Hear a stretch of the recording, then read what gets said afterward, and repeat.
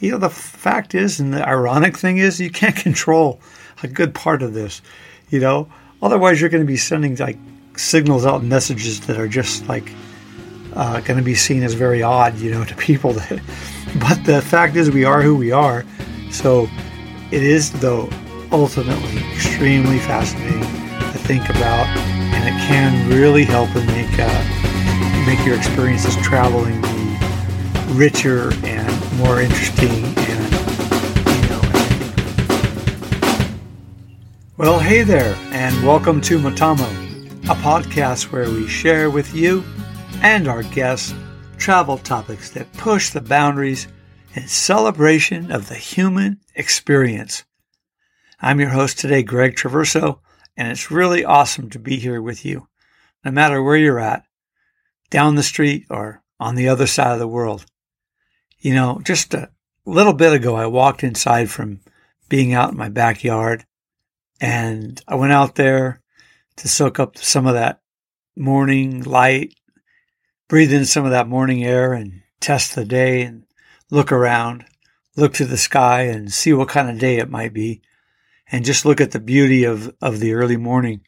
Some wind was going through the valley oak there in my backyard, and flowers were starting to come alive and with that morning glow from the sun. And just beautiful. And it was so peaceful and still and just quiet. And I just kind of stood there and enjoyed that moment. And it wasn't long before my mind started to wander. And it started to feel like, as quiet as it is, standing on this earth, and we are all together, no matter where we're at in this world, listening to this right now in this very moment. We're actually traveling at such a speed that's unfathomable, really, for us. I mean, just the turn of the earth, it's 25,000 miles around the earth is its circumference, and it travels in 24 hours once around. That's a day, right? So that's 1,000 miles an hour right there, roughly. And then we're floating around the sun or traveling like a rocket ship around this giant circle. It takes 1 year, 365 and a quarter days, and we're traveling at 65,000 miles per hour. Now, if that wasn't enough, our solar system and everything in it, we're all together moving in our galaxy at a speed of around 450,000 miles. So you add it all up, that's around 500,000 miles or 500,000 miles per hour that we are traveling through space. At the same time, I was in that moment where it was completely still and quiet. So I hope where you're at, you're still and quiet. You have peace of mind and you're kicking back. Maybe you're enjoying a glass of wine at the end of the day, or waking up and having your morning coffee. Possibly you're walking down some busy city street somewhere in the world. Maybe you're in your car or on a treadmill or just kicking back on your couch. But whatever the case is, awesome to have you here. Today I wanted to talk about something that I really find interesting and I love to talk about, and it's the packing list for traveling. Now, don't turn off the podcast because you're thinking I'm going to give you a list of things. Pack your passport, pack your underwear. Actually, those things are always important to have, especially the passport and the underwear, maybe a few socks and, some other things as well.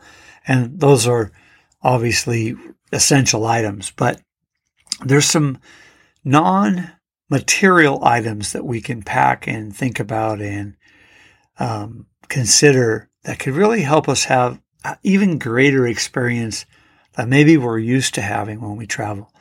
And so this is a wide topic. It's an incredibly interesting one.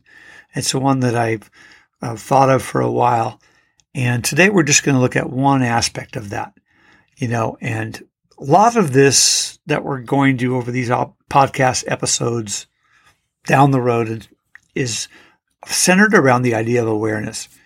And awareness is just so obviously important, but one thing I look forward to talking about is the awareness of our surroundings, staying safe, using our peripheral vision. And these things that help us when we're out there traveling, or maybe when our kids are traveling, or looking after our families or whatever, that we're aware, whether that's in our own towns or traveling abroad. Yeah, so just imagine, the awareness that we could have with when traveling, how important language is, and nonverbal communication, is so much a part of that. In fact, they say it's up to 80% of our communication is nonverbal. And I've read everything from 65 to 80% range, but no matter what, it's way the vast majority. And we all know when people say things and you can just tell they're not telling the truth or some gradation of the truth. All that comes out through the body language. Ultimately, we all are good at reading people, and, that is the nonverbal part of it all. And when you travel, you really need that to be able to navigate. And when you're out in the world, to learn more about other cultures. And if you're in a market somewhere, or you're traveling, to know what's around you, what does it mean that person's like looking at you in that way, or pointing at you in a certain kind of manner that seems unusual, or, these things are like critical to understanding your surroundings and the awareness I mentioned earlier.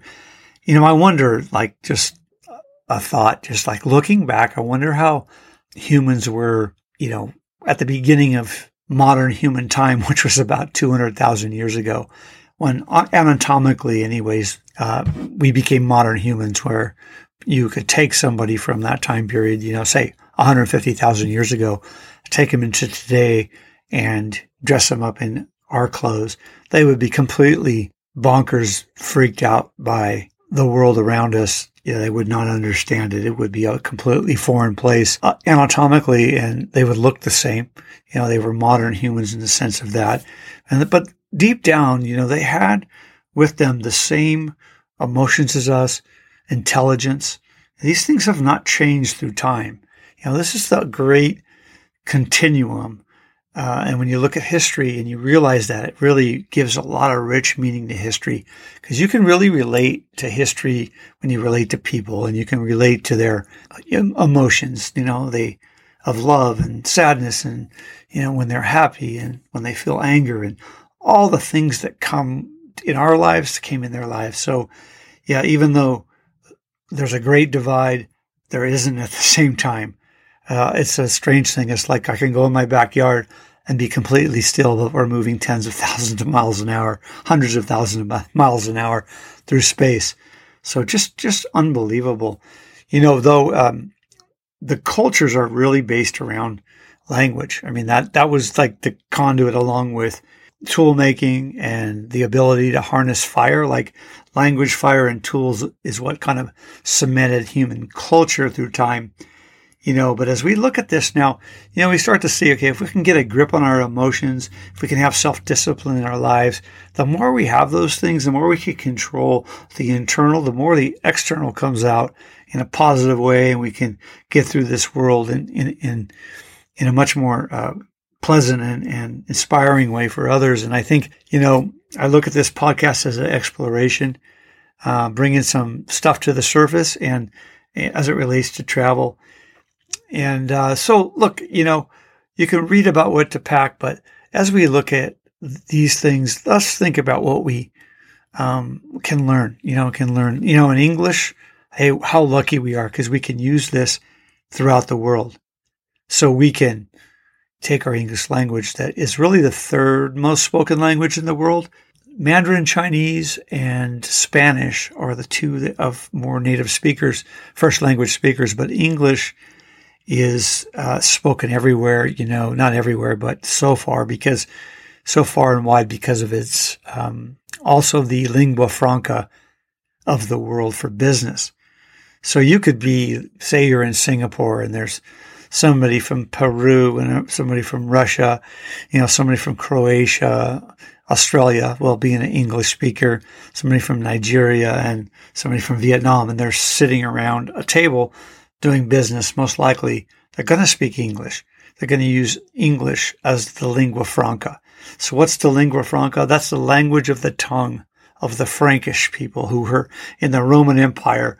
The Romans were in the hinterlands of Gaul, and of course they came across the Franks eventually that they warred with, but they were able to, communicate through like a pidgin language, and that pidgin language spread around so that they could use it, a way of communicating, a bridge language.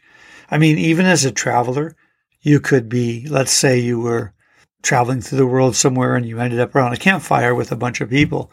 There could be somebody from Mexico, somebody from China, somebody from, New Zealand, another English speaker. And, you could have 6, 8 people around a fire speaking in English. I mean, that's generally what they're going to speak with. And when they meet somebody from their own country, they'll go back to their own country's language.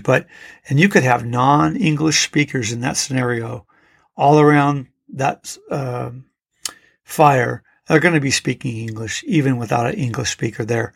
So that's how powerful English is. But we just don't want to let it get to our heads that we have this powerful tool in English. We want to be open, and we want to try other languages, and we want to use this to reach other people, because that's the whole point of what we're talking about here, And I think about this too. I mean, when you have other languages, if you're not willing to have, or if you don't have the confidence to try your language skills, even if they're minimal like mine, at least, throwing something out there. And I've talked about this before, but I do like the analogy of a huge pot, and in there you throw, like for me, when I crossed the Congo, I threw in the French the 400 or so words I learned in French. I threw that in the pot. Then I threw my, Italian that I grew up hearing, and the Spanish I learned in school, and a few words in Kiswahili I had learned in East Africa. And I just threw it in there, mixed it up, stirred it up, and then you throw it against the wall. If it sticks, it works. If it doesn't, you use something else. But this will be a topic for another podcast. I think just thought of this, but the idea of confidence as you travel, and how important that is in life, but as you travel, to keep you safe, to look. Another example of the lingua franca, example of Africa. We have 54 countries in Africa. If we look at Kenya, get a close example of what the power of a lingua franca, because it has the most spoken language in Africa. And there are over 2,000 languages in Africa. And that language is Swahili. Now, Swahili comes from the coastline of East Africa, Kenya and Tanzania. And it was a language that was developed from Arabian traders centuries ago that would come to the coast to trade their wares with African people that were Bantu speakers. But then it mixed, and the Arabian language really influenced this language of Swahili, which was a tribal language along the coast. And so what started to happen was this language, because it was one of trade, started to penetrate inland. And so if you wanted to trade, you needed to learn some Swahili. It took time, it took centuries, but eventually Kiswahili became the bridge language of all of East Africa. And so if you're a tribal member from, the Kikuyu tribe, and there's somebody from, say, Kamba tribe, and they were together, they would speak Swahili to each other.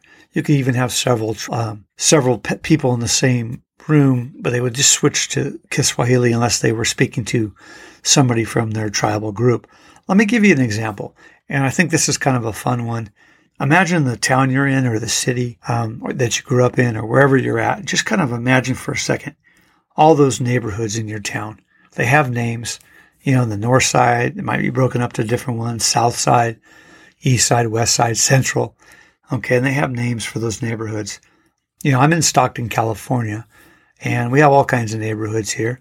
It could be on the south side. You have east side, east central, Stribley Park area. You have Lincoln Village West, Lincoln Village, Spanos, Colonial Heights, Country Club, Murata, and you can just go on and on. But if I may, for an example, if I were to take my town here, Stockton, and we were to look at this as a country. So you have Stockton. Just imagine it's a country. These neighborhoods are tribal areas. They are neighborhoods, and the people that grew up in them spoke that language. So, if you're from Spanos area of Stockton, you speak Spanosese. That's the language you speak with everyone in your neighborhood, people you grew up with, your cousins, everybody that was there with you as you grew up. And anytime you move out of that neighborhood into another location, you're going to run into people that don't speak your Spanozese, they might speak Marathaese or, Stribley Park-esque or whatever the word in the language is. So if you get a bunch of people from all these neighborhoods and they come across each other, they'll revert to the lingua franca, which we could call Stocktonese. So they go to Stocktonese, but then when they retreat or they come back home to their neighborhood and they see, their paisani or whoever, their compadres, they would, go right back to their most comfortable language of their neighborhood, of their tribal group. And it's just amazing how many languages people can speak. It's not uncommon to find people in Africa that speak 2, 3, 4 languages or more. Just really, really something. And so you look at really this internal body language and you think, where's that come from? From our thoughts, from our things we don't even realize deep within us. And, then you go to speak and, you take a breath of air and then you're going to blow out that air. It's going to come through your vocal cords and then to your mouth, and your tongue's going to manipulate that, and your lips are going to move to form these letters, and through your tongue and lips kind of communicate the language that you grew up with. And then this is going to flow through the air and hit the neurons to someone else's brain, which then, causes them to react and maybe laugh, or maybe cry, or maybe even be surprised and jump back, or their face, all kinds of things can happen that, just amazing, this nonverbal communication, that things that happen. Then you're looking also at the same time, you got gestures that are kind of, so like much a part of the way we communicate. And, some things like the okay sign, for example, that's just like international and really understood by so many cultures. But then others, it's considered a rude gesture in a few countries. So like it's good to know that, like some countries, they do this thing with their nose where they point with their nose, like in Papua New Guinea, or like in the Philippines, they use their lips a lot to point and, instead of their fingers. And if you point with your finger with other people, in some cultures, it's an obscene gesture. So you got to know this stuff just to know and not to offend. And, then you look at the human face, and that's just a fascinating one because it's so expressive and so many forms of our non-verbal conversation, communication comes out that way. And, eye contact itself is probably one of the biggest, if not the biggest. Some cultures, making eye contact is considered very normal and very important. And, we all think about eye contact, but some cultures, like in Kenya, or East Africa, my experience is that people will look at you and make that eye contact in the beginning, and then it trails off after that. Or in other cultures, like in Greece, for example, it's kind of a sustained eye contact, or in some parts of South America, like there's a sustained eye contact. And so it depends on the country you're in, and your body movement, posture, how people hold their head, how they stand, how close they are to you, the space between you. That's a very important one. Yeah, that space is, some cultures will want to be very close with you. Just in general, people have their own limits. 1.5 feet is generally a pretty, about as close as, people want other people to get. But, when you're on a crowded bus and you're just sandwiched in somewhere, in some cultures, they'll put their arm, hand on your shoulder, or, even try to hold your hand at times. So these type of things with space is like, just depends on the culture. And in Europe, the further you move north, the more space people have between them. That's just kind of a general thing I've noticed. And then beyond that, you look at just voice, and the way we use our voice, the tone and inflection and spacing and, all the things that are timing that we use and how we, use everything in its totality combined. The fact is, and the ironic thing is, you can't control a good part of this, otherwise you're going to be sending like signals out and messages that are just like, going to be seen as very odd, to people but the fact is we are who we are. So it is, though, ultimately extremely fascinating to think about, and it can really help and make your experiences traveling be, richer and more interesting. And I think ultimately that unspoken truth that, the more we do learn about ourselves and think about things, we, can make great discoveries within ourselves. And so I have air in my lungs, a lot of it today. Thank you for listening. It's come out through my vocal cords to my tongue and my lips. And hopefully I've done an okay job as it flies out through the airwave of this recording, reaches the neurons of your brain and gets a positive reaction from you, I hope. And if it does, or maybe you've given it a sideways glance or maybe even a laugh, hopefully not a gasp or anything else, but I hope that you'll enjoy coming back to another podcast as we continue down this road. So I'll see you on the other side.